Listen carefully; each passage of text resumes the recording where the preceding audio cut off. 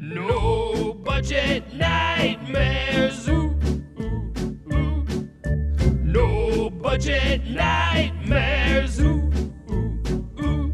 If you got just a little money but a whole lot of heart, Doug and Mo will sit back and watch your art. It's their duty just doing their part. Now let's hear if they recommend it or not on No Budget Nightmares. Ooh. No budget nightmares. No budget nightmares. Ooh. Mo Porn and Doug Tilley. No budget nightmares. No budget nightmares.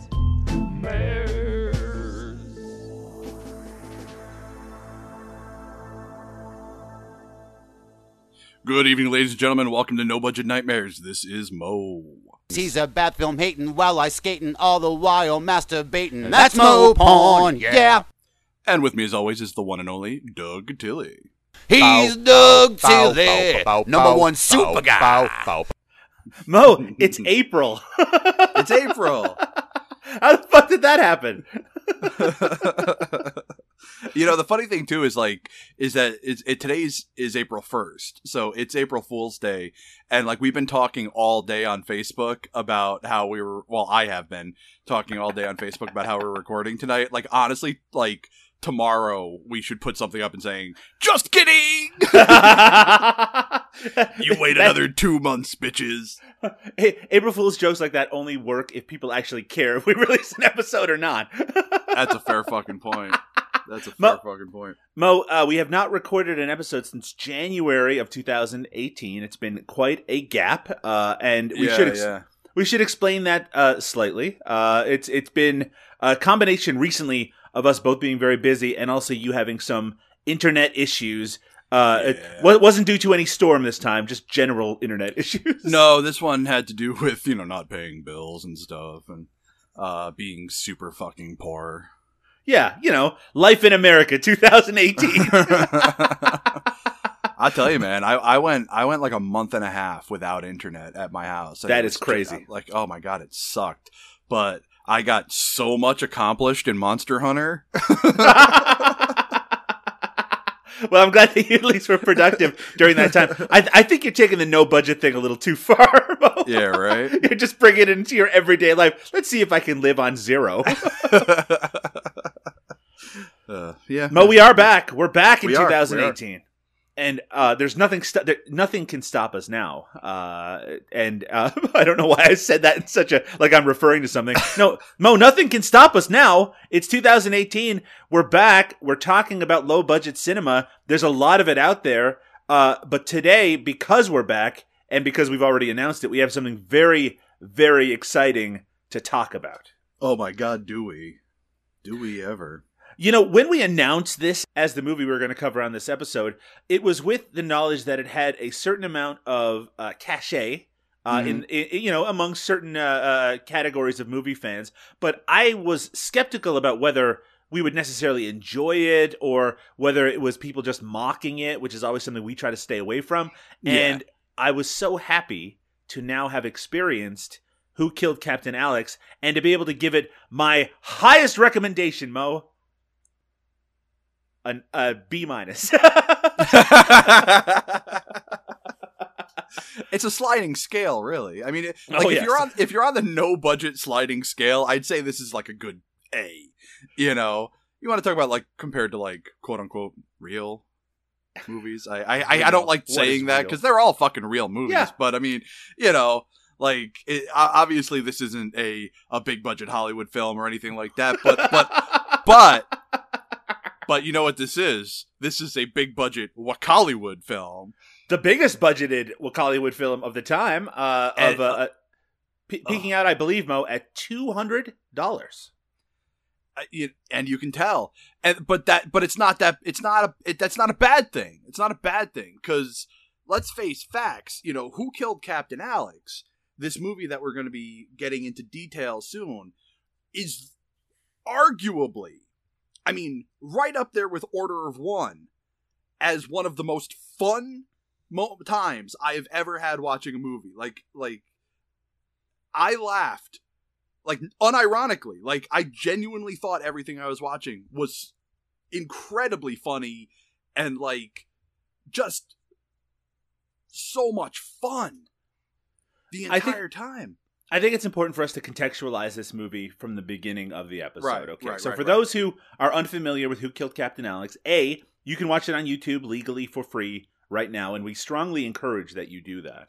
And B, it's the first Ugandan action movie, for all intents and purposes, ever. It's a full length. It's in that it's a little over an hour long. Action movie with, explosions and bullets and helicopters. It has all that stuff that you expect out of an action movie, except made on a $200 budget in Uganda with untrained actors. This is a very much a DIY type production, and using available props, available locations, available technology in order to make it happen. And we'll tell you the warning that they give at the very beginning. This is not a attractive movie, and part of that has to do with the fact that they never thought it would ever be seen outside of Uganda. It was kind of a local sensation, and there was a discovery that this had the potential to be viewed and be entertaining to people outside of Uganda, and it became kind of a minor sensation because of it. I actually remember, Mo, the first time I heard about this movie, a trailer ended up on YouTube for it, and I was like, this is fucking amazing. I'd already been somewhat familiar with Nigerian filmmaking and Nollywood films, but this was kind of a different sort of level. And I reached out to the director at that time, and he wrote back to me, and he was like, we're working out right now, like distribution and stuff like that, and we're not ready to do interviews, but maybe some other time. And that was like years ago now. But this is my first opportunity to sit down and watch it start to finish, and I really didn't know what to expect. But I'll tell you one thing I didn't expect, Mo: a running commentary that plays over the. Explain what I'm talking about here, Mo. All right, so there's a guy. His name's Emmy. Okay, and he is what he refers to himself as a VJ, which I assume means video jockey.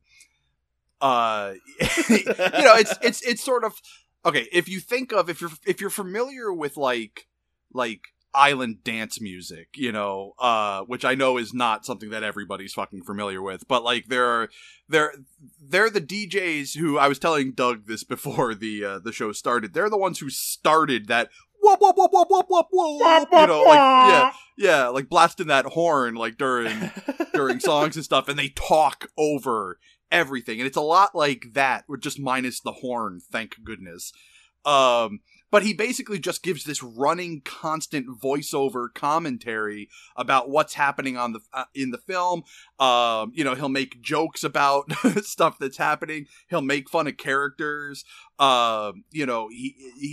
It's constant. It's from the very beginning. He's the first voice you hear. He's the last voice you hear, and it's nonstop.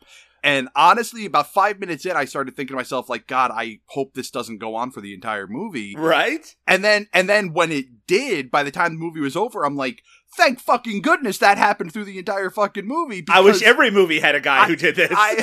Not every movie, but I wish a lot of movies had a VJ who would just mock and it was almost like a riff tracks, really. Mo, picture it. You're watching Schindler's List. You're right. And 3/4 of the way through, someone goes, movie. This is from the Wikipedia entry for Ugandan film.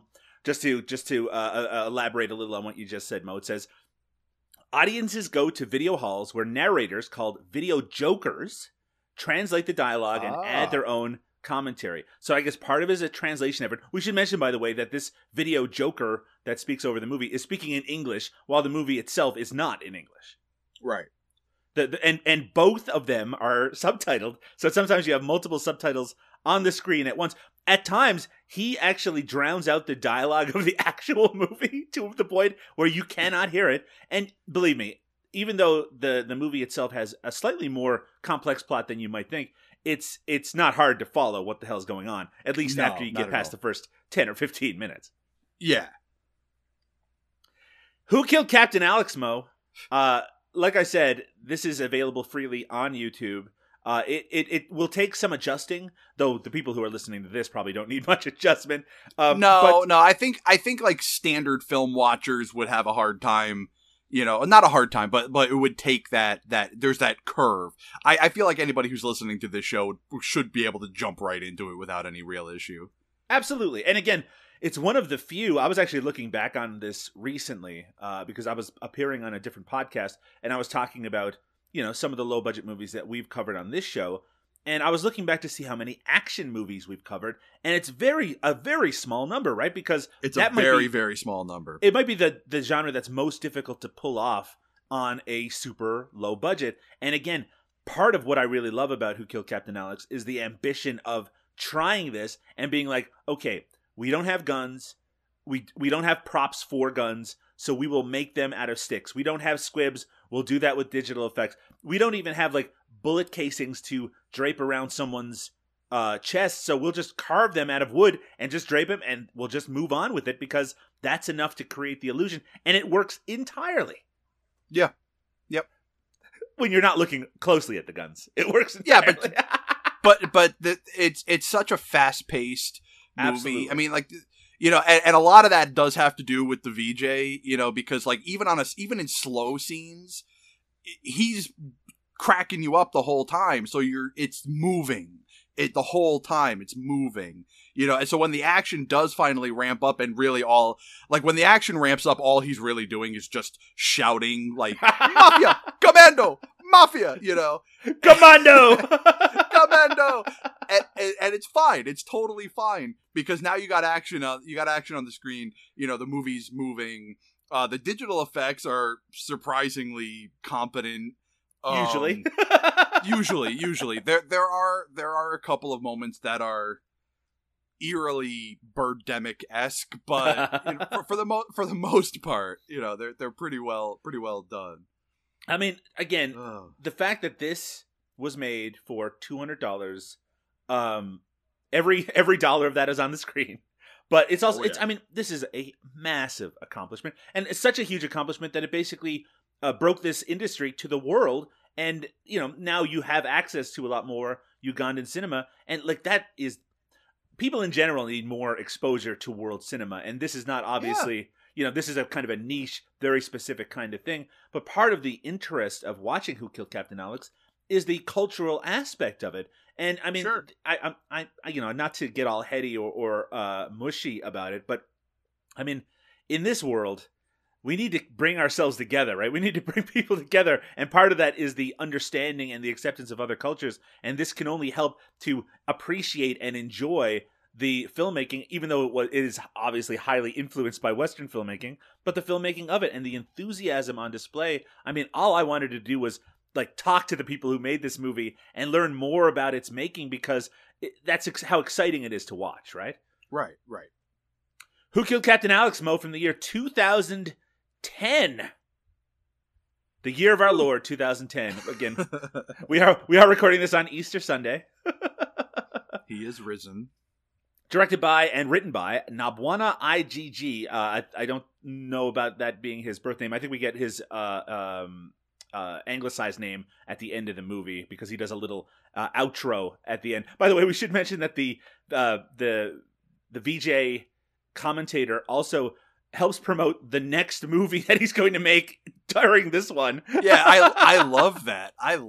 What was it called? Like, it was Black something. Black. I know that they're promoting it very heavily over on their. It's Bad Black is what it's called. Bad Black.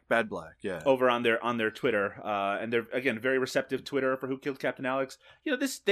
They are promoting it in every channel that they have available, which is, I mean, that is exactly what you want to do, right?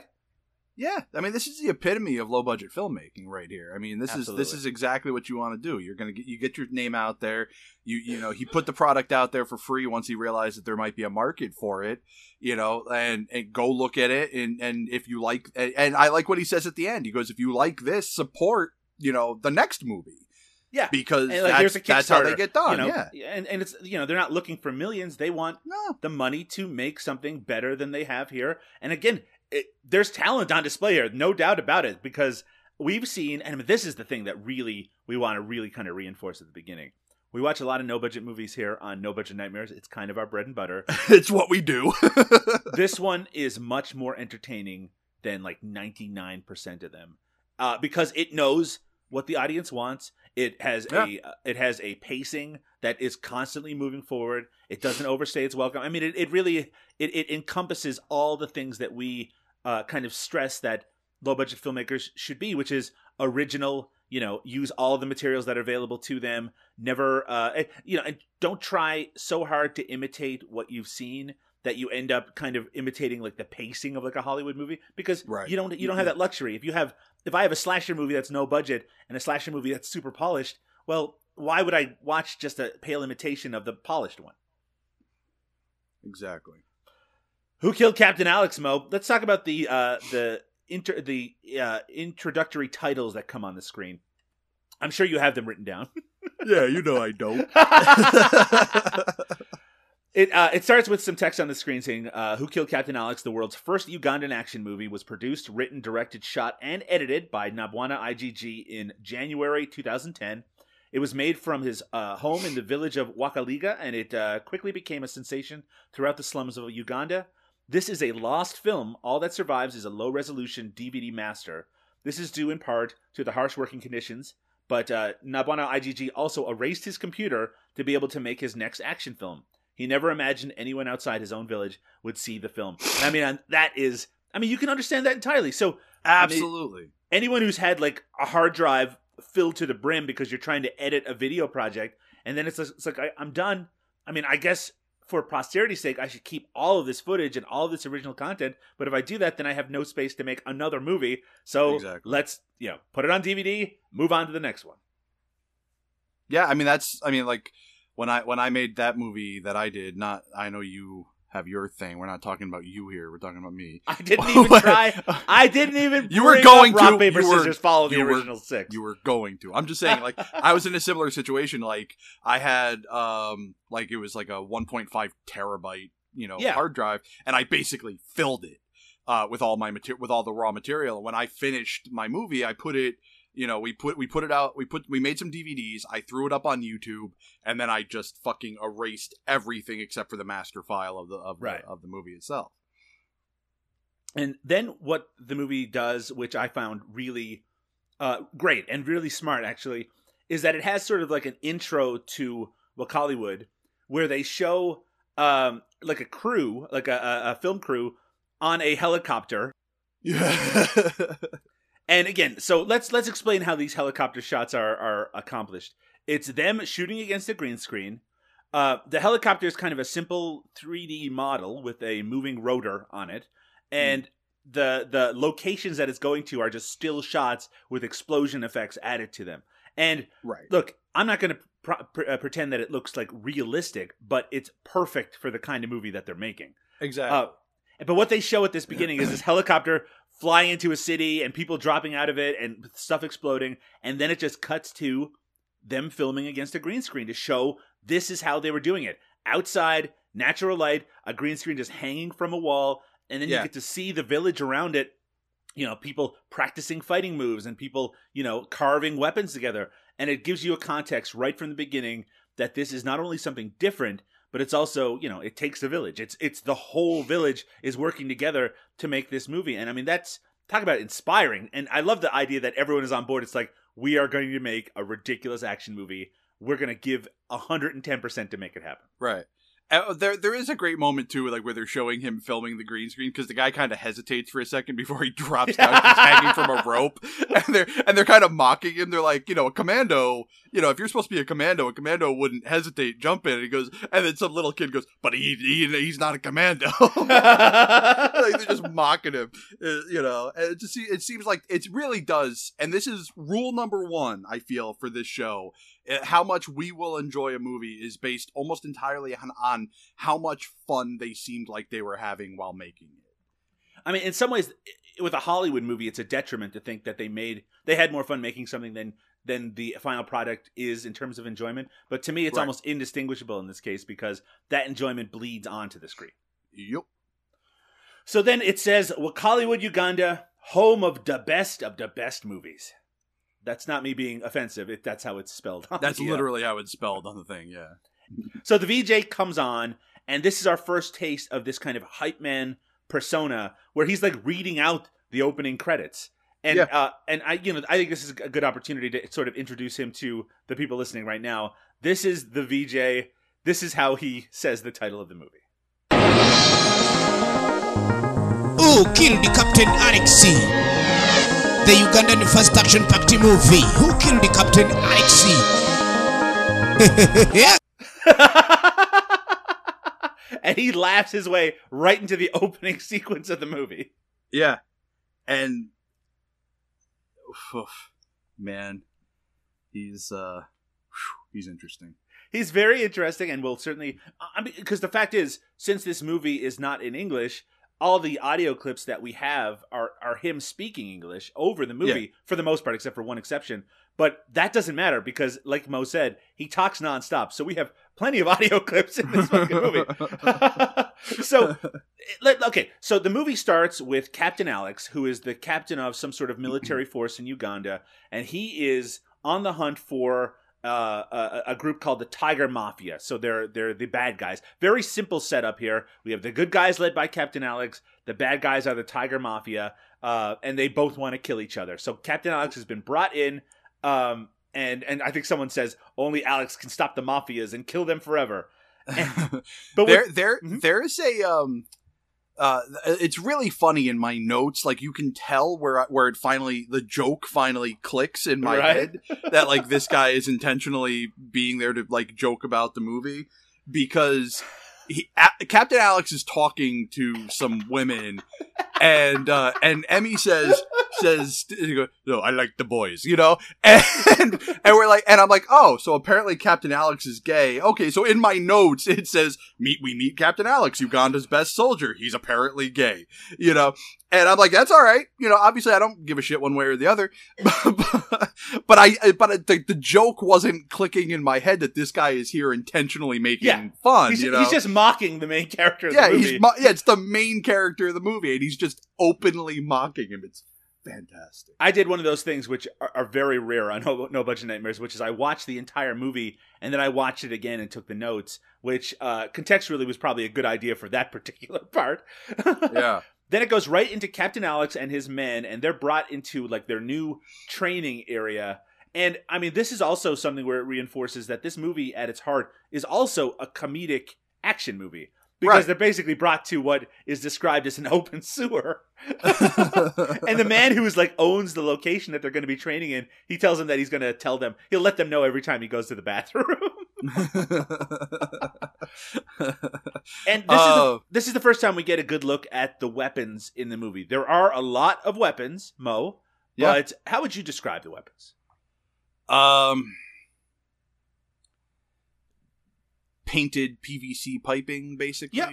Painted piping, pieces of wood on for stocks and things like that. So when there is gunplay in this movie, and there's quite a bit of it. There's a lot. So these are not even mechanical pieces for the most part. The characters have to shake the gun around. And then, muzzle flashes are added to it digitally. And honestly, it works really well. It does. It really, really works. A lot better than muzzle flashes in some other movies I've seen. Yeah, absolutely. That we won't name. So as the VJ guys joking about that they're going to bring in dancing girls and build a football pitch on the location, and a little bit later, and this is the little bit later, we see a guy kind of like stirring in a big like a bucket or whatever, and in this sequence, it's hard to tell what's going on because the VJ is talking over all the dialogue, and this is like the one sequence where they don't subtitle the actual dialogue. So he just starts talking about that they're cooking German food, and that then he makes jokes about cannibalism because why the fuck not? Yeah, he said they caught some German tourists and he's cooking. It's like at this point, I'm thinking have you ever seen Dracula the Dirty Old Man?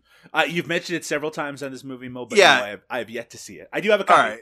Because it's sort of the same idea where there's this sort of constant voiceover where it's like It's basically like a Henny Youngman sort of like, you know, or maybe even like a Rodney Dangerfield sort of thing, but where he's just making really bad jokes, like over all the stuff that's actually happening. So it's the same thing here. I just assume that this is how the movie's supposed to go, except, you know, you learn that no, the movie itself, I mean, while somewhat comedic, is supposed to be taken fairly seriously, but then we've got this VJ, you know, over the top, you know, making all the jokes, and there's the comedy of it. It took me a while to get it. Well, I mean, understandable, because this is, again, a different tone than either of us are used to. Right. So, Captain Alex, he is on the search for the Tiger Mafia. He suspects they might be being hidden by their family. But then we get to the first real sequence of the movie, which is, it takes place in a bar. It is not decorated that well, but it's very clearly, visibly a bar. It has an actual bar location, and there's like a stage for music, and all the soldiers are there, and they're like talking about, you know, how pretty the women are in this village that they've arrived at, and they're all getting drunk. Now, but I should mention, by the way, that on the IMDb trivia, they say that all the wine in this movie is actually paint. The stuff that they're not drinking, like in the bottles and things like that. And all the blood is paint too. So let's hope none of them. There's a couple of scenes where blood is dripping out of people's mouths. Let's hope that was pretty watered down.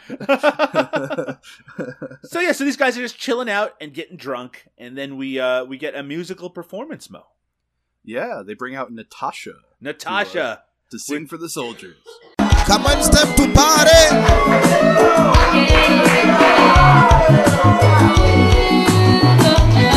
Everybody feels it.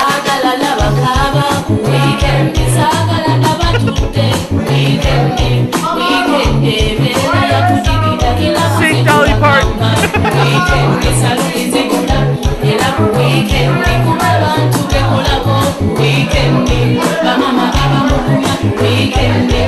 All right, that's enough of that. So you know, everyone's having a good time. The men start dancing. They are obviously very drunk.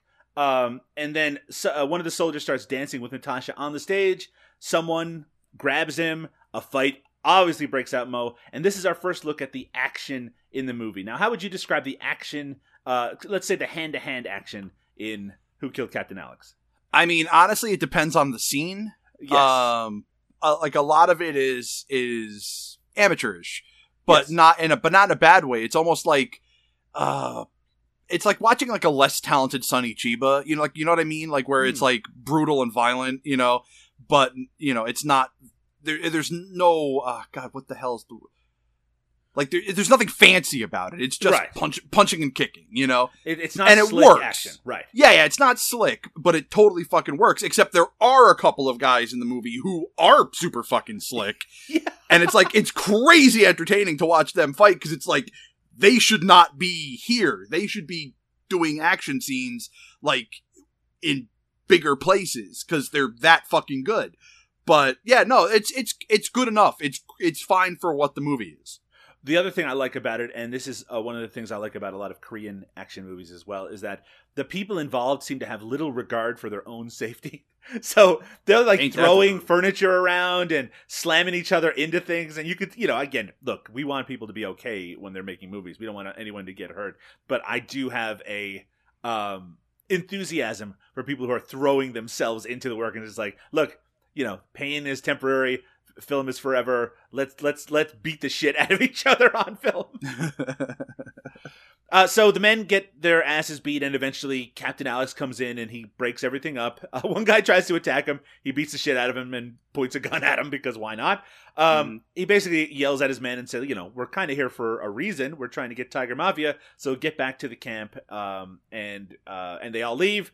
And then the scene ends with one of the, I guess, local men throwing a bottle at the bar, where there's a person behind it, but a clever edit covers the fact that she is not there when the bottle hits. And then, Mo, Operation Cut Tiger's Balls. Yup. So, this movie does not let a significant portion of time go without some sort of action on the screen. This is basically just a military operation from some of Captain Alex's men. They are going to attack the Tiger Mafia, so we're going to get a sense of how the kind of wider scope of action occurs. And in case you're not sure whether that action is coming, the VJ is here to say... Now you're gonna see. This is how we do action in Uganda.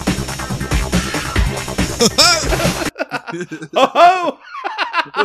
No one is enjoying the action in this movie more than the VJ. But what do we see here, Mo? There's some people crawling through the grass. Yeah, there's a lot of people crawling around. There's some gun shooting. It's, I mean, nothing fantastic or crazy over the top. It's just running, gunning, shooting, crawling, that sort of thing. It is the first time we see some of the gunplay, and like there's a sequence Right. where someone is walking, like they're hiding behind under a bridge, while someone walks across it, and they shoot up through it. And, it all looks pretty good. And in case you're forgetting what you're watching, you also get the VJ saying, Who Killed the Captain Alex is the movie. Production in action. Production in action. He is constantly reminding us that we're watching Who Killed Captain Alex, which is very nice of him. Right. Exactly.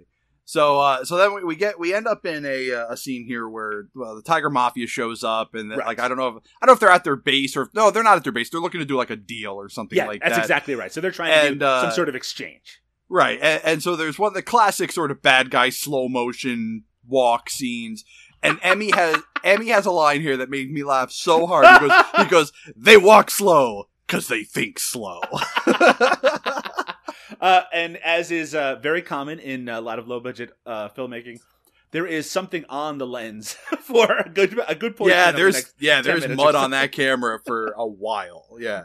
But it look, sometimes that would be distracting, and this one is just part of the charm. So the Tiger Mafia, we'll mention the members of the Tiger Mafia that are of note in a little bit, but they're led by a guy named Richard. But Richard's number one guy is named Puffs, and that's an important character. So Puffs is the guy who's doing the handoff. I guess it's some sort of drug exchange. It's not actually defined. He goes to make an exchange. While one of his gang members are taking a piss, the commandos sneak up on him, and then they beat the shit out of him. And this is our first look at some of the kung fu in this movie, Mo. Right. And you mentioned before, some of the people who are involved in like the martial arts action in this are incredibly talented. Like, Are really good. Yeah. like really good at kicking. There's some amazing kicking on display here. And even Emmy mentions it a couple of times because, so the guy taking the piss gets ambushed and he starts fighting his way out, and you hear Emmy go, "Tiger Mafia, super kicker!" but we'll get to the real king of kung fu a little bit later. Oh yeah.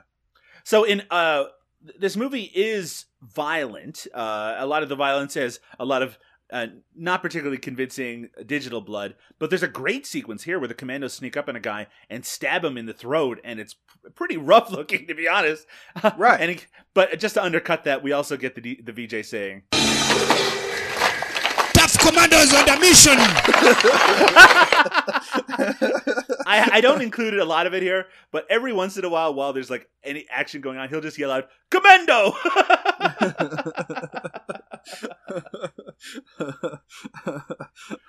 So yes. I'm sorry. I'm having flashbacks to watching the movie. So we see the commando sort of on the hunt, and Emmy's singing like la la li la lu la, over the background. It's just fucking ridiculous. Yeah, and this is where they end up killing that lookout, and like it's amazing because the guy clearly doesn't have a knife in his hand. Right. When he stabs him in the neck. So he was clearly just holding on to like some kind of like container of red liquid. Right. But when he jabs the dude in the neck, he squeezes that container and all of this fucking blood shoots out, and it's brutal looking. It fucking works. It's great. It's great because they established the knife in his hand beforehand before he Right. does that move. So it's like the classic magician thing, right? Yeah. And it all happens so fast. All you see is someone getting stabbed in the neck. It's really well done. And again, I think we should mention when things are legitimately impressive in it. Right. So this is kind of a lengthy action sequence where the gang members, they walk away with the suitcase after the exchange because they don't know that the commandos are there yet. We briefly see one of my favorite characters in the movie. We mentioned him before. He is the mercenary, the Russian mercenary, who has this gigantic gun, and he has the bullets strung across his chest, which I mentioned before, are all just made out of wood. but we see him sort of start to fall asleep as the commandos arrive. And before it really kicks into the next action sequence, the VJ wants to remind us that Commando. again. You are watching Who Killed the Captain Alex, and the first VJ in English ever from Wakaliwood. This is how we enjoy movies in Uganda. And now, Captain Alex, the musical. When it's the musical. Oh, I'm so glad you added that. So, like, I don't know. I guess we will talk about the music in this movie in just a little bit. It's just him making a joke about it, Captain Alex the musical, I guess, because of the kind of music that's playing in the background. But I just love that he takes this. It's like, we need to, I haven't explained myself yet, this is who I am, this is the movie you're watching, this is how we watch movies in Uganda, and now you're watching it the exact same way. Right, exactly. And so there's sort of like slow walking and stuff while this music's playing. And then he goes, wow, this music is good. And then action starts to break out, and like this within seconds. Like it's enough time for like a ... basically. But and what's great is right before it he goes, action is coming, I promise you. He goes, wow, this music is good. ... Commando! And then as they're like fighting on screen, he goes, everybody in Uganda knows Kung Fu. Oh, by the way, it's in this sequence, Mo, where one of the screenshots that you put up on the No Budget Nightmares Facebook. What the heck one? Where a guy gets shot and screams, and the VJ goes, Mamma Mia! Mamma Mia! So, and also, I think the thing that maybe both Mo and I both took away from this movie, so there's a bunch of action going on, just lots of people shooting this way and that, some people getting shot, some people not.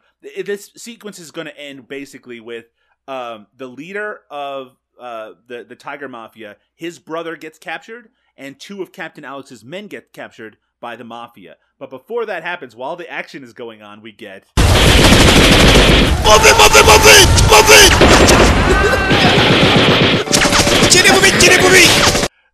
I don't know if I'm going to be able to watch a movie from now on without yelling, movie.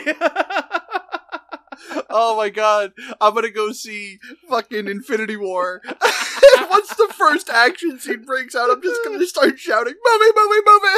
So, as we mentioned, some people damn. die, some people get captured, and this will be the kind of the impetus for the rest of the movie. So, now we get a real introduction to Richard. He is the leader of the Tiger Mafia. He's sitting down in his lush apartment to watch a little television. This is a fucking scene that we need to talk about. Yeah, because man, oh man. All right, so yeah, like you were saying, he sits down to watch some TV, and he pops on a music video, which is almost immediately interrupted by our favorite thing in low-budget film ever, a fucking newscast. I bet both of us had the exact same reaction, right? As soon as the newscast comes on, it's like, yeah. Even in Uganda, they put a fake newscast. Exactly. I'm like, even in fucking Uganda, they put a fake newscast into their low-budget films. But here's the thing. Here's the notable thing. This newscast is fucking good. Like, yeah, sure, it's clear that the newscaster is reading from a script down below her. That doesn't matter. The fact is... She's just against a green screen with a galaxy behind her. And it's fine. And that's fine, too, because it fucking works. Here's the thing. It's a static shot of a television, and she's green screened over the screen for the television. Yes, exactly. And so we actually see a television showing a newscast, and it works. And it's better than 99% of the newscasts that we've seen in the 100 plus fucking movies that we've covered in this on this show. And like I was just blown away because it's so good. Oh, so Richard is very, very upset to discover that his brother has been captured by Captain Alex and his men. So he does what anyone would do. He takes like a big like pole and smashes the shit out of the TV. Smashes it. Right before he smashes it, you can see that the green screen like image on it, they just flicks off for a second because it would be very hard to make that look right. And I love the VJ. He does not listen to bad news. And then, as he's smashing up the TV, one of his wives come in and asks what happened. She also says that the reason that his brother got captured is because he fights like a bitch, which not probably the best thing to say to him. She mentions that Puffs is the one that saved her during all the fray that we just saw on the screen. And Richard is not impressed. He says that he has dozens of wives, but only one brother. He really likes his brother. Yeah. So he slaps her around. She calls Puffs and basically warns him that Richard's fucking pissed that his brother got. I gotta tell you, you know, as bad as Emmy gives it to fucking Captain Alex, man, he gives it to Richard so bad. Oh, my brother! My brother! Just crying noises. That Richard has any emotion at all for his brother is just mocked mercilessly. For literally, like, every time Richard comes on screen, he'll be like, "Oh, my brother! So Puffs is again the first in command of the Tiger Mafia, and he is very wary of Richard and the fact that Richard is a little bit crazy. So Richard gets all of the Tiger Mafia men together. Puffs explains how it all went down, that it was a surprise attack, and that they couldn't fight off Captain Alex's men because they were too well trained, and that he saved the briefcase that was part of the exchange, and your beautiful wife, he says. So Richard responds to this by first saying that she's a bitch. She gets very upset about this, so he shoots her. Yeah. And then he punches Puffs a bunch of times and basically just beats the shit out of some of the men in there, including the mercenary guy. He throws something at the mercenary guy. I'm not sure what it is, but it breaks on him. And both the mercenary and Puffs, they kind of roll outside and they're like spitting up blood because they just got their asses beat by Richard, who basically says to them, "You have to now kill Captain Alex, and I guess secondarily get my brother back." Right. Yeah. And so okay, so they're outside now at this point. We see Richard kind of stalking outside with a gun. And I don't know if it's I think it's Emmy who says, "Uh-oh." or something to that effect. But there's a moment here where, like, they're making it's a very emotional moment about Richard and his brother, you know, and how and I think to myself for a second, like, are we supposed to be empathizing with Richard? At the very least, I think we're supposed to be empathizing with some of his men. Maybe not Richard himself, because he's so casual with human life. Yeah, sure. Especially his wife, who seems fairly blameless, who he just shoots with no... Later on, by the way, there's a great sequence. Okay, we'll bring it up when it comes up about Richard's not caring that much about the value of human life. Right. So Richard, he's going to go try to take care of his brother while the rest of the men are going to go kill Captain Alex. And what he does to make this happen is he goes to the police station because he has learned that his brother is in that police station. Right, and we should also mention that he has a spy. He has a female spy in Captain Alex's crew, and in fact, not only is she in the crew, she specifically spends like every night with Captain Alex. Right. In fact, she says, "Captain Alex is my bitch. I have him in his tent every night." Ugandan Matahari. So Richard goes to the police station and talks to one of the officers there. And the officer says, you know, you don't have control here anymore because Captain Alex has arrived. And this has some of the best subtitle dialogue in the entire movie, where Richard, who is fucking pissed off that he can't just waltz his brother out of the police station, says, "You think I'll just sit back as you try to eat me as if I were a juicy grasshopper?" So the officer's like, "Alex, he controls the police now." And Richard goes, "Suck my dick." And he goes, "Know this, you diarrhea squirt. I will get my brother back." And then the greatest thing happens, which Richard's like, he's so defiant. He's like, fuck this place. He has there's a box of guns that's just sitting there. And he's like, my men need guns. So he takes the box and the guy's like, no. He's like, yeah, too bad. He just walks out with his box. Just walks out with a box of guns. Oh, man.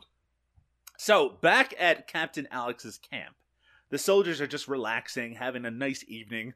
I guess they're celebrating their attack from before. And the spy from the Tiger Mafia, she arrives, and she is greeted by the soldiers and also greeted by the VJ, who says, The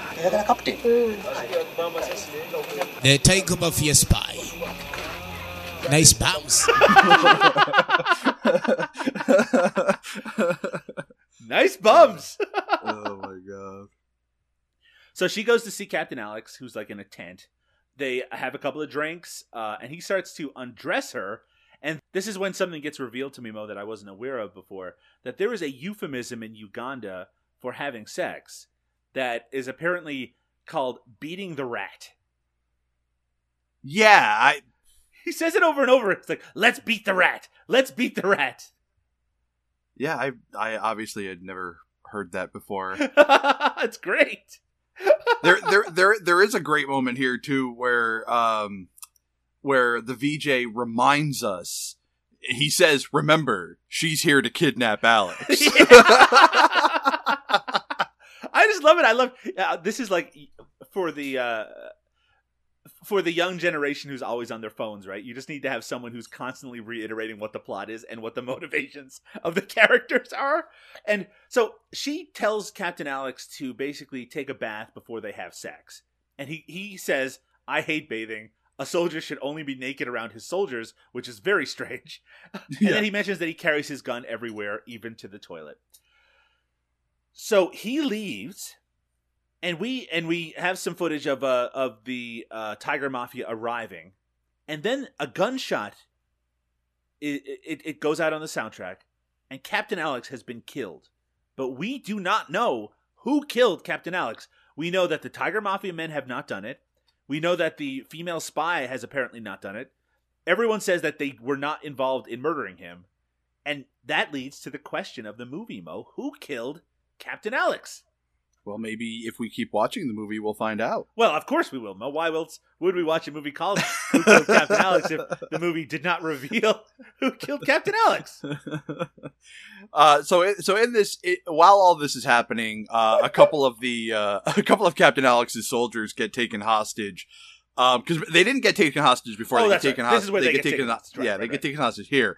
And so we hear a couple of different soldiers debating about who they think killed him. One of them thinks that it's a couple of these soldiers who went AWOL the other night, and the other one thinks it's the Tiger Mafia. Yeah, which you would think actually it would be more likely to be the Tiger Mafia getting revenge for the attack before. Yeah. By the way, I also want to say at the very end of the last sequence, we have like a sergeant who's like over Captain Alex's body, and he's very upset, and he's sending his men to look around the camp. But just as the sequence is ending, the VJ goes, "Where are your clothes?" But like you said, next day or whatever, the soldiers are kind of debating like who could have possibly killed Captain Alex. And this leads to the arrival of the best character in the movie, I think. Oh, without a doubt. Without a fucking doubt. And in fact, before he arrives, we get the VJ saying this. Now a super kung fu master is here. Not him. Him. From Ugandan Shaolin Temple. He's from the Ugandan Shaolin Temple, Mo. Yeah, we have to clarify that two different guys showed up at the same time. That's right. So they go, now here's a super kung fu master. No, not him. Him.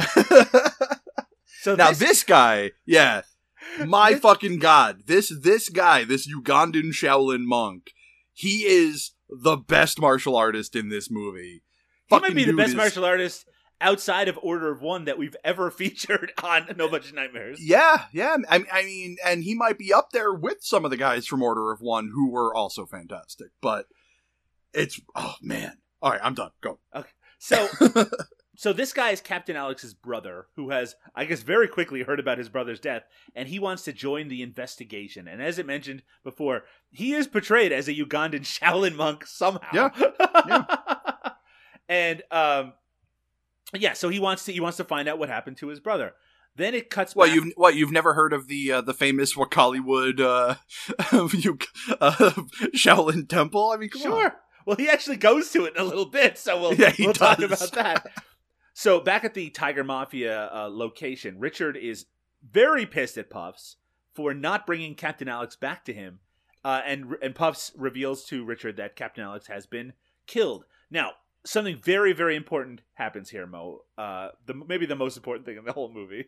Clearly the most important thing in the entire movie. So the music in this movie is very much like stock library music for the most part. Some of it is inappropriate for the scenes. Some of it is actually pretty good for the scenes.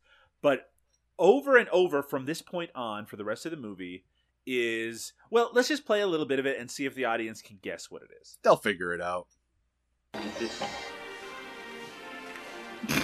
We're mercenary. Mercenary.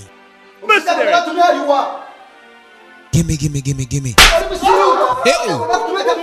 Okay, now that's a very small part of it and just the intro, but much more of this song plays. And if you weren't familiar from this sequence, there's lots more of it in the movie. But Mo, what is that song? No, let's not tell them. Oh, we gotta tell them. Let's not tell them.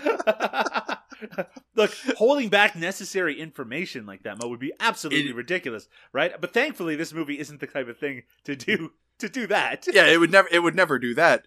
So in case you weren't, familiar enough with the bit that we played, that was the classic song by the artist Seal, known as "Kiss from a Rose." And it's like a MIDI version of Kiss from a Rose. Yeah, it's like a MIDI pan flute version. And it plays a lot for the rest of the movie. Hey, I'm not complaining, man. I don't ever get tired of Kiss from a Rose. Never. Not ever. So, the mercenary. So Richard is basically saying, you guys got to go back and I guess not get Captain Alex. He's dead, but get his brother. The mercenary guy basically suggests that he wants more money, so Richard beats the living shit out of him. There's, honestly, this entire movie could have just been, the entire episode, could have just been us, playing the movie and just laughing at everything that Emmy says, because it's fantastic. Because there's another line here, and this is one of, this is not my favorite. We'll get to my favorite line, which I don't think we have an audio clip for, but it is my favorite line in the entire movie. Here, Richard tells him to go get the hostages that they have, right. and Emmy says, "Now expect the unexpectable." That's right, expect the unexpectable. While that's going on, Alex's now I don't know what Captain Alex's brother's name is, so I'm just going to call him the Monk for the rest of this. That's all I call him. He's looking around his brother's tent. And I call him the Monk until they introduce him. Yeah. Yeah. So the soldiers so the Monk is looking through his brother's tent, and the other soldiers, they don't think much of him. They basically mock him and say that he's an idiot who thinks war is easy. So they basically separate after that sequence, after something that happens in just a moment. So they bring the men in. They don't know who killed Captain Alex. The Tiger Mafia guys don't know who killed Captain Alex. Richard is very frustrated, so he looks right at the screen, and in one of the only lines of English in the entire movie says, "Then who killed Captain Alex? Who?" And that's the question, Mo. Who killed Captain Alex? Mo, this would be a good chance to tell the audience, our listeners, who did kill Captain Alex? Well, we're just going to have to keep watching. We're just going to have to keep watching, I guess. So a kung fu fight breaks out, because of course it does. So we should mention where this breaks out. So Alex's brother is basically told by the military guys to fuck off. And so he goes to his Shaolin temple. Right. I guess. It just looks like a building. And he gets there, and some guys martial artists are there, and they basically tell him to fuck off. And then it turns into a fight. It's actually a really impressive fight. It's a great fight. Emmy makes a joke about how one of the guys gets punched in the face, and he calls it a Ugandan kiss. Which I'm like that. That's pretty funny. Now we should mention that some of the hand-to-hand action, the video was sped up to make it a little bit more, a little smoother on the screen. It's very obviously sped up, but it's not Benny Hill or anything. But you will not notice that that's happening. Right, exactly. And so then I believe the Master shows up. Yeah, the Master shows up, who Emmy calls the Fat Master. He calls him the fat master when he arrives. And basically, what the monk wants is the master to give him permission to use martial arts to find out who killed his brother. And the master says that martial arts are not for revenge, and he refuses to help him. So the monk just leaves, and then the VJ goes, "Next time, bring me sweets."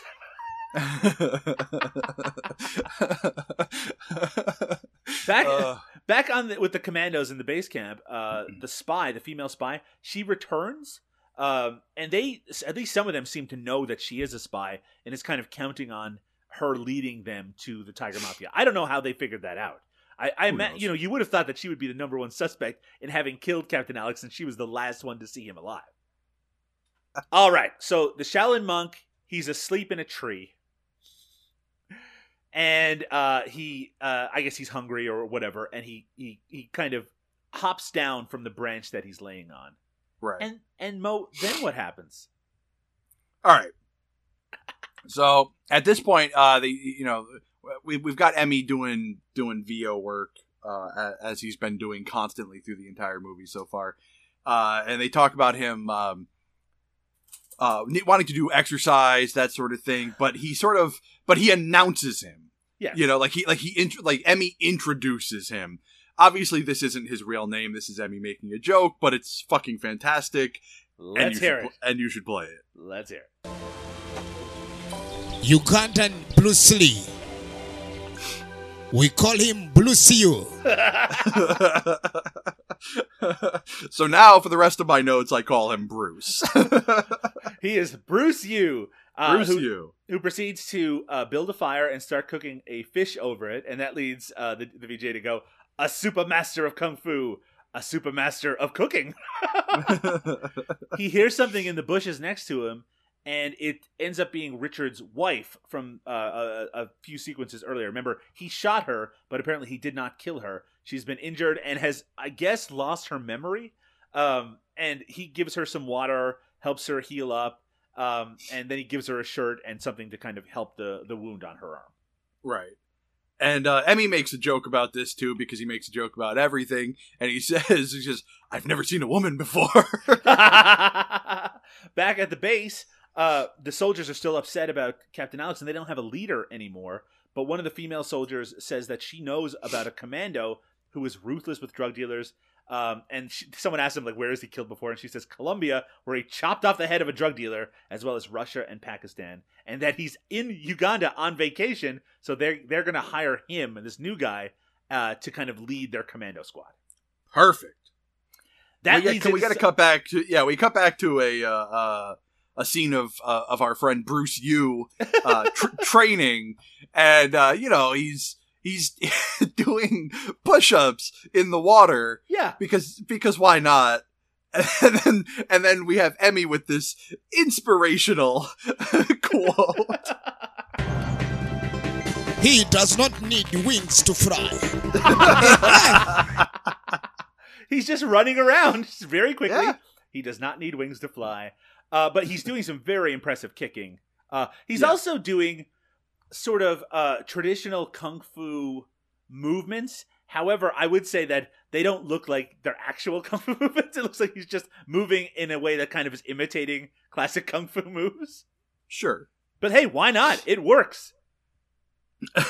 And then it leads to something which might be, I think, Mo, your favorite line in the entire movie. This is my favorite moment in the entire fucking movie. I couldn't include it because it's a joke that only works with what's on screen in comparison. Yeah. In combination with it. So, Bruce, he catches a fish, puts it on land, and Richard's wife goes up and asks him, "Can I eat this one too?" And then there's a quick cut back to Bruce where we get Emmy going, "What the fuck?"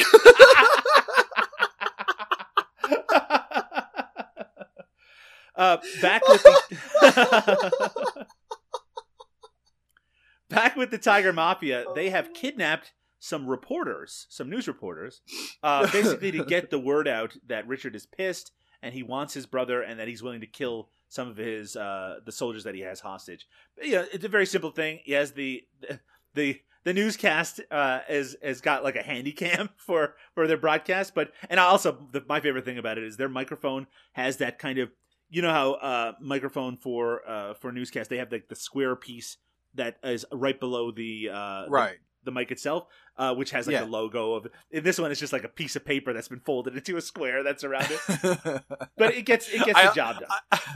Yeah, I mean, and talking about getting the job done too, like Richard demands that the newscasters get him onto live television right then and there. And so the director, the producer, whatever you want to call it, breaks out like this old fax machine just from out of nowhere and calls them on this giant fax machine. Does the job. It does the job. It's, oh my god, the visual of it is so fucking great though. So this broadcast is watched by, I guess, the highest up military guy. Yeah. And he sees Richard break in, and that he wants his brother right now, and he has hostages, and he's going to start killing. He even starts shooting kind of randomly. And this military guy asks for the reporter to be brought to him, and basically he wants the reporter to tell him where Tiger Mafia are stationed, so they'll know where to attack. This also is a very important sequence where Richard's wife, who is still with the monk, Bruce, she has fallen asleep and her shirt has written up. So now we can see a giant tattoo of the letters T and M on her stomach, which reveals that she is a member of Tiger Mafia. Right. And so Bruce asks her about Tiger Mafia, and this leads to a flashback, Mo. I know a flashback that you have a particular affinity for.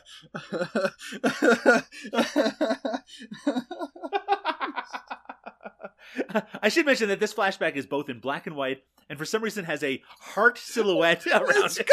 It's got a heart-shaped vignette. Where the wife has been strung up, I guess after she was initially caught by the Tiger Mafia, and they gave her a ultimatum. She can either die or marry Richard. So that's, I guess, how she ended up getting married. Jesus Christ. And we see another Tiger Mafia female, and maybe, I guess, one of Richard's other wives, basically insult her and throw water on her and basically torture her. And, you know, in what is a very serious sequence, we also get the voiceover saying that the reason she's being tortured is... She was caught watching Nigerian movies.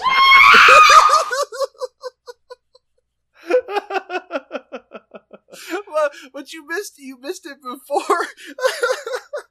Oh yes, your favorite part. You missed it before. It's so wrong, but so funny at the same time. Where Richard's like demanding to know if she's gonna marry him or not, and he smacks her, and Emmy just goes, "Welcome to Uganda." Oh my goodness. Oh my god, it's so fucked. Oh. Hashtag dead. And the other wife burns this woman with a cigarette, and then the VJ goes, "I'll never watch Nollywood again, please." So it cuts to present time. The wife now admits that she was married to Richard, and the monk makes her take him to the base. So now we have, the plot is what's going on is that we have the Tiger Mafia, we have Bruce the monk, who's going to attack by himself. We also have the commandos, who have a new leader, who are also going to attack the base. And the base, by the way, is an abandoned school, and there's also like a playground outside of it. Yes. So we are now introduced to that new commando leader, who is like, he's got like a map out, and this is actually probably my favorite line, where the VJ goes, "He fights drugs and uses drugs." Yeah, I have a feeling that this is probably, like, if I had to guess, I would assume that this is your favorite scene in the movie. Well, Mo, I don't know why you say that, but so we have all the military guys sitting around, and they're basically like strategizing. By the way, right.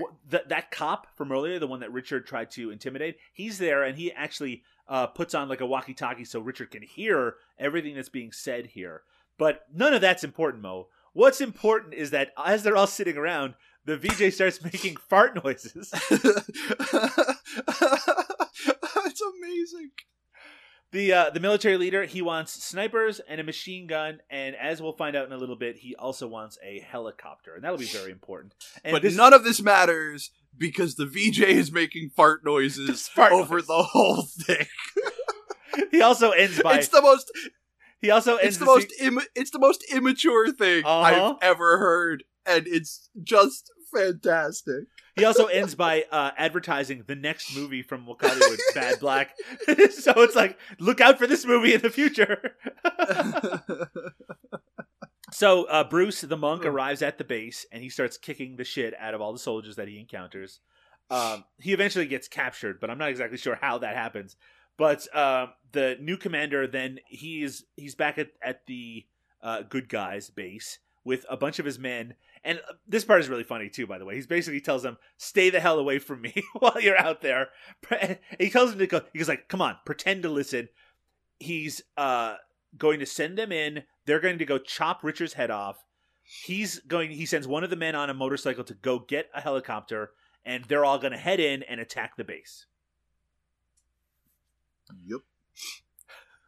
We do get a random shot here after that scene of just some birds, and the VJ just says dinosaurs. Dinosaurs. And I don't know why I found that so funny, but like that fucking killed me. Just dinosaurs. Yeah, those birds are near the base where the guy has to cut some wire and steal a helicopter. I don't know why the military guy has to steal a helicopter. No, it's not. No. It's not the military guy. Oh, that's right. Stealing. Sorry. It's the Tiger Mafia guy who's stealing the helicopter. So just to clear that up, because I was so confused. So the military guy, there is a military guy going to get a helicopter. But remember, Richard is listening in on all their plans while this is happening. So he sends a guy to steal a helicopter at the same time. So that's why he's cutting the wire and basically killing a bunch of soldiers and then stealing a helicopter. Which, again, let me reiterate, there is no helicopter that's actually physically there. It is a CG model that's almost entirely black with spinning rotors where the guy has been green screened into the pilot seat of it. It's fucking amazing. It's so good. It's so good. And what he does with the helicopter is even fucking better. But we'll get there in a second. So, by the way, we're like 10 minutes left in this movie. Yeah, the movie's almost done. Richard is like working, like basically preparing for this attack. One of his men brings in a group of men who he says that he trusts them implicitly. Basically, Richard says, do you trust these guys? And he says, yes. So Richard points to one of them and says, who is this? And the guy goes, that's my nephew. So Richard shoots him in the head and he says, never trust anyone. Then they bring in Bruce the monk, who has been captured by the men. And Richard uses this as an opportunity to test out these new guys, and they all try to attack Bruce, who then proceeds to kick the shit out of all of them. Just utterly fucking it's 4-on-1. And he demolishes them. I have a question for you, Mo, since we're so close to the end of the movie. What happens to Bruce the monk in this movie? Who fucking knows? He just vanishes. He just disappears. So the Tiger Mafia guy has stolen a helicopter, and he is hovering above a city, a nearby city, Mo. And what does he decide to do with this city? Oh my god, we're gonna get a hate mail for my laughter this time. So he basically smashes the helicopter into a couple of buildings that just collapse. It's so stupid. I think we're supposed to think he's shooting them. I don't know if he's necessarily supposed to be running into it, but watching it, it just looks like he's running in. So these buildings, which again are just static photos which have been edited to collapse on the screen, it's amazing. It is so great. Oh my god. And by the way, Mo, if we've forgotten what we're watching 56 minutes into the movie, we also get to hear the Ugandan first action-packed movie. Who Killed the Captain Alex is the movie. You are not going to forget that you are watching Who Killed Captain Alex. Nope. So, by the way, this is now my favorite part of the entire movie that's just about to come up. So we see the commandos. They're all going through like a jungle-ish woods area, like crawling through water, heading towards where the Tiger Mafia are. You know what the fucking crazy thing about that is? is that like in a few minutes it becomes crystal fucking clear that jungle is somebody's backyard. Yeah, I know. By the way, there's also some Tiger Mafia people in that jungle. One of them trips over like a booby trap, and like one of those spiked logs comes down and kills them. But anyway, so back with Richard. One of the soldiers, one of the kidnapped members of the commandos, has gotten free, and he's holding 2 of Richard's wives hostage. And Richard's response to that first is, "I like your style." And then a man, like one of his soldiers, one of the Tiger Mafia comes in and says to Richard that they're surrounded. So he's like, "I don't have time for this shit." So he shoots the man, shoots his 2 wives, and just walks off. He just murders the fucking guys, everyone in the room, basically, because he's like, all right, I got to take care of this. By the way, while that's going on, the monk is still beating the shit out of those guys. He's just in the back of that same room, just killing them. So from here on out, for the next few minutes, the action is fast and furious. There's a helicopter just blowing the shit out of the Tiger Mafia location. There's gunplay in the jungle. People are shooting the shit out of each other. But one of the things that happens is that there's a helicopter flying ahead. So all the people try to escape from this building, all the Tiger Mafia people. And they, at one point, climb over a wall, Mo. And as one of the female members are climbing over a wall, her pants ride down a little, and then this happens. Get it. Oh, Tiger Mafia has good panties. I mean, what the fuck is going on in this movie? Doesn't he like 2 seconds later say like, "One hell of a movie"? I think he even then says, "Search for more panties." Oh my god. So the Tiger Mafia are now on the run because they're being attacked on all sides.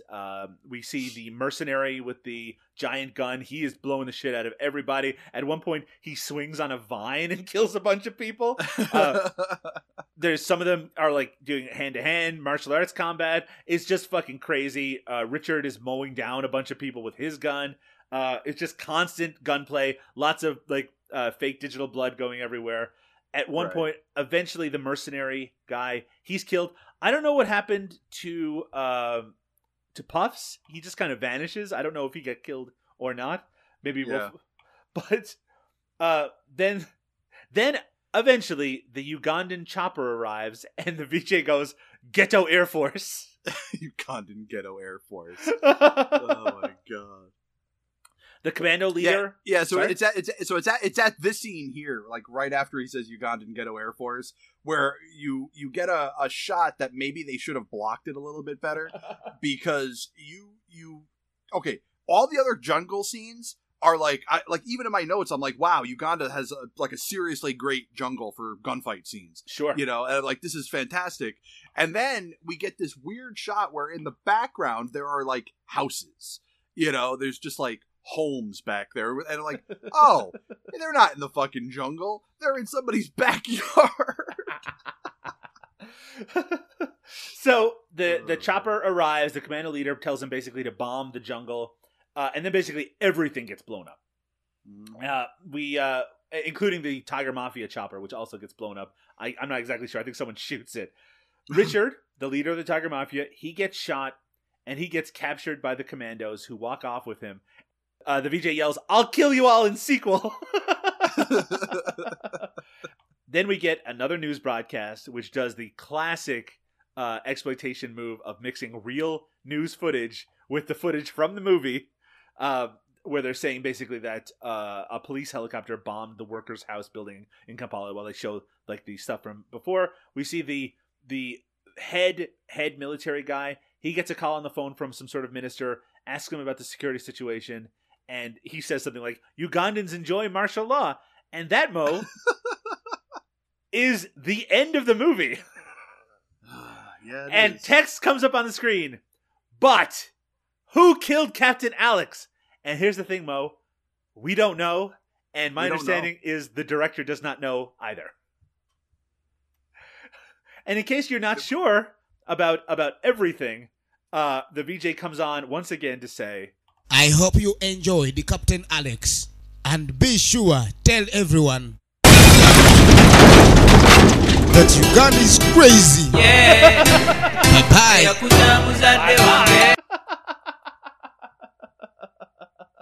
Oh my god! I love that it builds to this crescendo of this like everything blowing up. Bad guy captured. The end. The closing credits have a few. Yeah, it's a very short closing credits, but over it there's some sequences of people working on making the movie. And look, a documentary on the making of this would be almost as interesting as the movie itself. I would love to watch that. Yeah, and there is. I think there is a few. I think there's a Vice documentary that talks about Wakaliwood and some of the how it came about, which might be, maybe we'll link that in the show notes. But we see like the director editing it, and we see the guy carving the bullets, and someone applying makeup to the actors while people are dancing around. It's actually really terrific. And by the way, it doesn't end before the VJ says that if you ever come to Uganda, visit my video hall. Oh my god, I would too. Like if I for by some freak chance I ever find myself in Uganda, it's bound to happen. Video hall. Yeah, I'm going to that dude's video hall. I want to shake his hand because of how goddamn entertaining he is. While I was watching this fucking movie, I loved it. I loved the whole thing. So he says, "This is the end. Goodbye." And then there's a short video clip at the end of Isaac Nabwana Godfrey, who I guess is the actual the director's anglicized name, who's the director and producer at Ramon Film Productions, and he talks about why he made the movie free. He said he wants everyone to watch it around the world, and he mentions the Kickstarter and that you can go to wakaliwood.com to help support their future work. And he says, "I dedicate this movie to you all." All the while he's saying this, there's a guy in the background trying to fuck with him. And Mo, did you then watch what happens after that? Yeah, I did, and I laughed so hard the entire time. Like, I think my sister thought I went insane. Like, I was just sitting in my room, laughing my fucking head off, because he's announcing, like, they're announcing all the next movies. Yeah, the upcoming slate for Wakaliwood. Yeah, and there's a dozen of them. They're, like, it just keeps going, you know. And I didn't write down all the names. I'm sure you did. I did. Yeah. So the VJ comes back, despite the fact that the VJ has already said goodbye twice. He comes back once again to tell us that coming soon are Ugandan Ninja, which, by the way, I got to see that fucking movie. Bad Black, which I believe is the next one that really will be available. Revenge, The Ugandan Ghost Story, Crazy People, Eaten Alive in Uganda, which sounds amazing. Plan 9 from Uganda. Sorry? Hold on. Is Eaten Alive in Uganda? That's the one where he jokes that it's based on a true story, right? He goes, "This one is true." Then he goes, "Plan 9 from Uganda," and then he goes, "This one is a lie." This one's a lie. Then there's Juba the Snake Girl Rescue Team, Bakunja Tekunja Miti the Cannibals. Then there's a movie called Tabatu Sausula, and then it just says Ebola on the screen. But the way he announces that second to last one is so... I wish you had gotten an audio clip of that. Well, so... Mo, great news. You can hear an audio clip of that right now. And... Teba to Sasusula! Teba to Sasula! Ebola. Oh. It's amazing. He's just like... And then he says Ebola, and then he goes, "Okay, you can go." That was Who Killed Captain Alex from the year 2010. As we have mentioned a few times now, it is readily available to watch on YouTube for free. It's been watched, I think, at this point by over 2 million people, and you should add yourself to that list. It is incredibly entertaining. It is so much fun. I shared the link to this on my Facebook page. I'm gonna toss it up on my Twitter one too. That's how serious I am about how much I want everybody to fucking watch this movie. That I'm actually posting something that's not Monster Hunter related to my fucking Twitter page, because this movie needs to be seen. It needs to be seen. Yeah. And you do it as well as just as much as I do, where we celebrate foreign Absolutely. film. We, you know, Absolutely. we appreciate it to no end, and we tend to talk a lot about the big names. We talk about Japanese film, we talk about Korean films. You know, we've talked on occasion about Indian films. You know, and this is the first time I think, well, me in particular, like, has ever really delved into the African film market. Mhm. You know, and I just had such a fucking blast with this that I want people to understand that there's other places other than the big film markets. You know, yeah, sure, you've got Britain, France, you know, Korea, Japan, blah blah blah. Look for the weird little micro budget indie, you know, stuff coming out of places like Uganda. You know, look at Nollywood. Look at, you know, like there are other places. So I'm going to share this. I shared it already to my Facebook. I'm going to share it to my Twitter account. Like, honestly, everybody needs to watch this, because once you realize, like, that there's a guy who's just joking over the entire movie and that this is how they watch movies in Uganda, that, like, that's incredible. Like, honestly, if somebody did that here, like, in an actual, like, video hall, like, or like movie theater, whatever you want to call it, I'd be pissed. I would be pissed as all hell. But this I fucking love. The Vice story on Wakaliwood is called "The New Wave of Ultra-Violent Ugandan DIY Action Cinema," which is a great description of what this movie is. You know, this is DIY to the extreme. It is not polished at all, but if you're the kind of person who's listening to No Budget Nightmares, then you appreciate the enthusiasm and the effort, and again, a lot of skill also went into this from a variety of different areas. So if you are looking for a good time, hey, Who Killed Captain Alex is a great time, and it's not going to cost you very much, and it didn't cost them very much either. But I strongly recommend it. And, you know, it really opens up a certain category of world cinema, as you were mentioning, Mo, that we have not covered on this show. We've tried to, again, investigate more than just, you know, North American or even just British style films. We have gone outside of that when we can before, but this does open up the possibility of, like, us doing, like, a Nollywood movie in the future as well, and as well we should. Well, I mean, I don't know if we should cover a Nollywood film, because I don't want to be strung up and have a bucket of boiling hot water thrown on me. Mo, what are we going to watch next on the No Budget Nightmares podcast? Which, by the way, it will not be 2 months from now when we cover this. We're for all intents and purposes, 2 weeks from now, we're going to be back recording, Mo. And when we do that, what are we going to be talking about? All right, this one's exciting. This, you know, as exciting as Who Killed Captain Alex was, this is also super exciting. This is a movie that both you and I have, on separate occasions, interviewed the director of. I did it for my old podcast. You did yours as a written one, right? I did a written one. That's right. Yeah. This is an absolutely batshit insane movie. They're gonna be making the sequel soon, so we figured it's time to cover it. We are going to watch The Taint. The Taint from 2011, directed by Drew Bolduc and Dan Nelson. Drew is someone, we both interviewed him in the past. One of the things that's extremely notable about The Taint is that it has an amazing soundtrack. I mean, one of the best low-budget soundtracks that I've ever heard. And I listen to it just for, like, general enjoyment all the time. It really is worthwhile. Just a couple of weeks ago, Drew announced that the sequel is on its way. So what better time than now, Mo, to cover 2011's The Taint. I love that he uses the T2 logo for it too. I'm like, that's really fucking clever. I fucking love it. Anyway, it's gonna be a good time.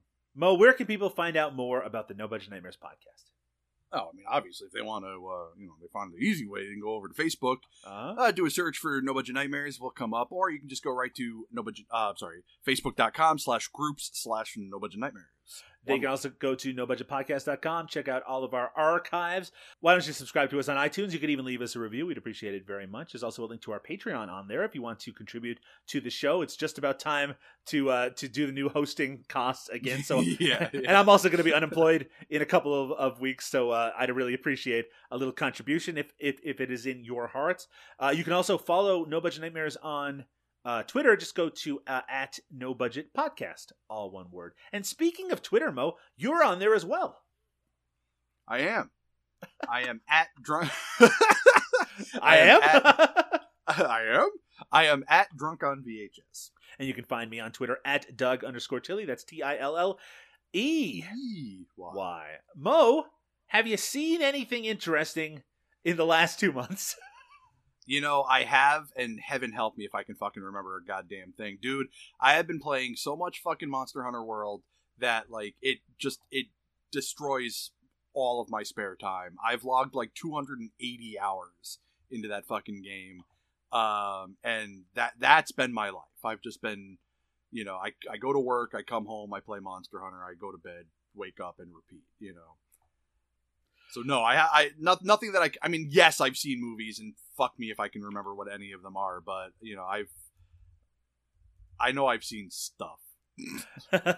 Well, I will mention, Mo, that I was recently attending the What the Film Festival in Toronto, which is a festival put on by TIFF Midnight Madness programmer Peter Kaplowski and Justin Decloux, who's a filmmaker.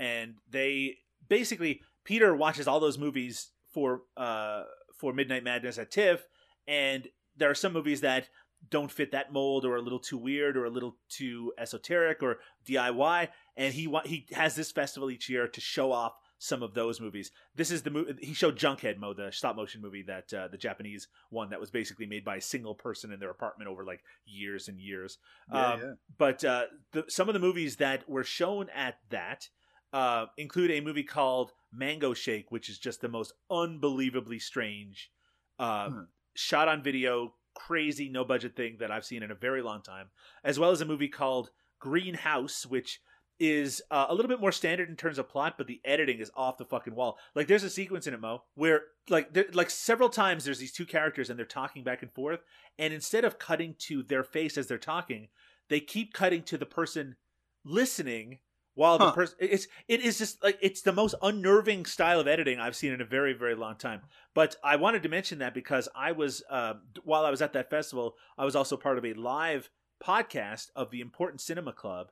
And on that podcast, I discussed the topic of it was strange and underloved Canadian movies. And on that podcast, I mentioned two movies that we featured on this podcast, which was Order of One. Can I guess? Oh, please do. Sorry. Please do. All right, well, obviously you already said one of them was Order of One, which thank you for mentioning that one because you know how much I love it. Was the other one Kill Them and Eat Them? It was not Kill Them and Eat Them, though I'm pretty sure Justin is a friend of the maker, the guy who made Kill Them and Eat Them. I think he might even be in the credits. But the other, I mentioned Meat Market as the second one. And one of the reasons why was not only its ambition, but also because it includes some hardcore pornography in the final 15 and 20 minutes. And the third movie I mentioned was Kung Fu Elliot, the documentary, which I've been a great proponent of, and it also celebrates no budget filmmaking to an extent as well, and martial arts cinema. And Mo, I have watched a few movies lately. I'm just trying to think of ones of note that would be appropriate. I did recently, Mo, rewatch The Guyver, the live action. I love The Guyver with Mark Hamill, right? With Mark Hamill. So The Guyver is a Japanese anime, and in the early 90s.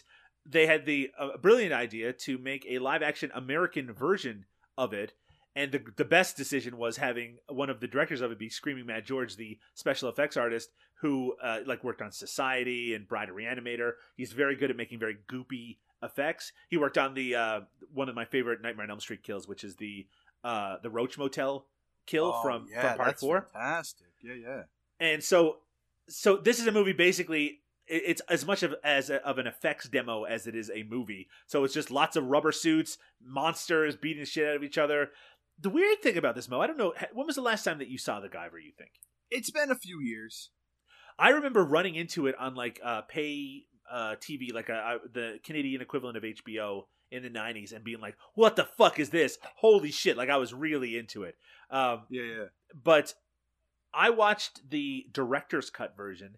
And the director's cut is really strange because not only does it have a really unnecessary intro title crawl now, it also has edited out some of the violence from the movie, which is, you don't usually get that in director's cuts, less violent. Yeah, right. And they've added these kind of anime transitions between scenes. It's actually less good than the original one by pretty significant amounts. So for those who don't already know that, I'd probably recommend the original cut, just like I'd recommend the original cut of The Warriors and not the director's cut of that as well. Yeah, right.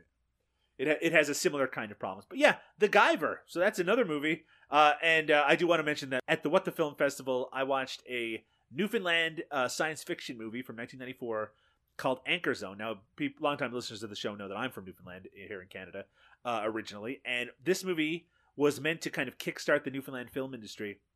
It cost $1.5 million. It was supposed to be this big science fiction epic, was immediately forgotten by everybody.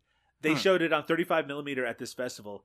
It is not available to watch in any usual form here in Canada, really at all, unless you have a video store that might carry an old out-of-print copy. However, if you're in the United States, it is on Amazon Prime to watch. If you want to get a sense of what Newfoundland was like in the 1990s and what a Newfoundland-styled science fiction movie would be like, I am not saying it's a good movie, but it is there to watch. So, listeners, give it a watch and see what you think. Anchor Zone on Amazon Prime. You know what I did watch? I don't know if I don't think I mentioned this in the last episode. I watched the new Jumanji movie. Oh, which was mediocre but fun. But I was scrolling through my my Facebook feed here to remind myself what movies I'd watched, and I got all the way back to March 2nd, and that was the only movie that I had posted that I had watched. So that's the only movie I have. But I was reminded about the outlaw Johnny Black, the new Michael Jai White film, spiritual sequel to Black Dynamite. Yeah, so that's super exciting too. So, I mean, I know it's not something I've watched, but it's something I'm going to watch. I did also watch our new Armando Iannucci movie, The Death of Stalin. I keep meaning to watch it. Is it any good? It's great. It's really, really great. It's actually one of the best movies I've seen this year. I mean, again, I love his work. I love The Thick of It. I love In the Loop. I love Veep. Yeah. I mean, it's much more kind of historically accurate and somewhat seriously toned than those kind of works, because in this case, on those, I was actually just reading an interview with him. In those other works, it's people fucking up constantly in politics. If you fuck up in politics in those contexts, like, you might get embarrassed, it might be on the news cycle or whatever. In Death of Stalin, you fuck up and someone kills you, and that's the whole thing. It's just like everybody's terrified because any mistake they make might get them killed, and it's hilarious. The cast is amazing, and I highly recommend The Death of Stalin. Well, I was gonna say, tomorrow's my day off, so maybe I'll put down that remote control from Monster Hunter for a couple hours and check it out. If you could, Mo. It's gonna be hard. It's gonna be really hard, dude. I've got all these armor builds in my head that I'm like, I want to try this, I want to try that. You know how it goes with video games. Anyway. Nope. No, yeah, of course you fucking do. Mo, how many hours have you put into Skyrim? Oh, I don't want to think about it. I don't want to talk about it. Mo, on the next episode of No Budget Nightmares, 2011's The Taint. Oh, that's exciting. That's gonna be fucking great. That's gonna be a good time. So we will be back very soon to talk about that. But Mo, it's time for us to say good night. Good night.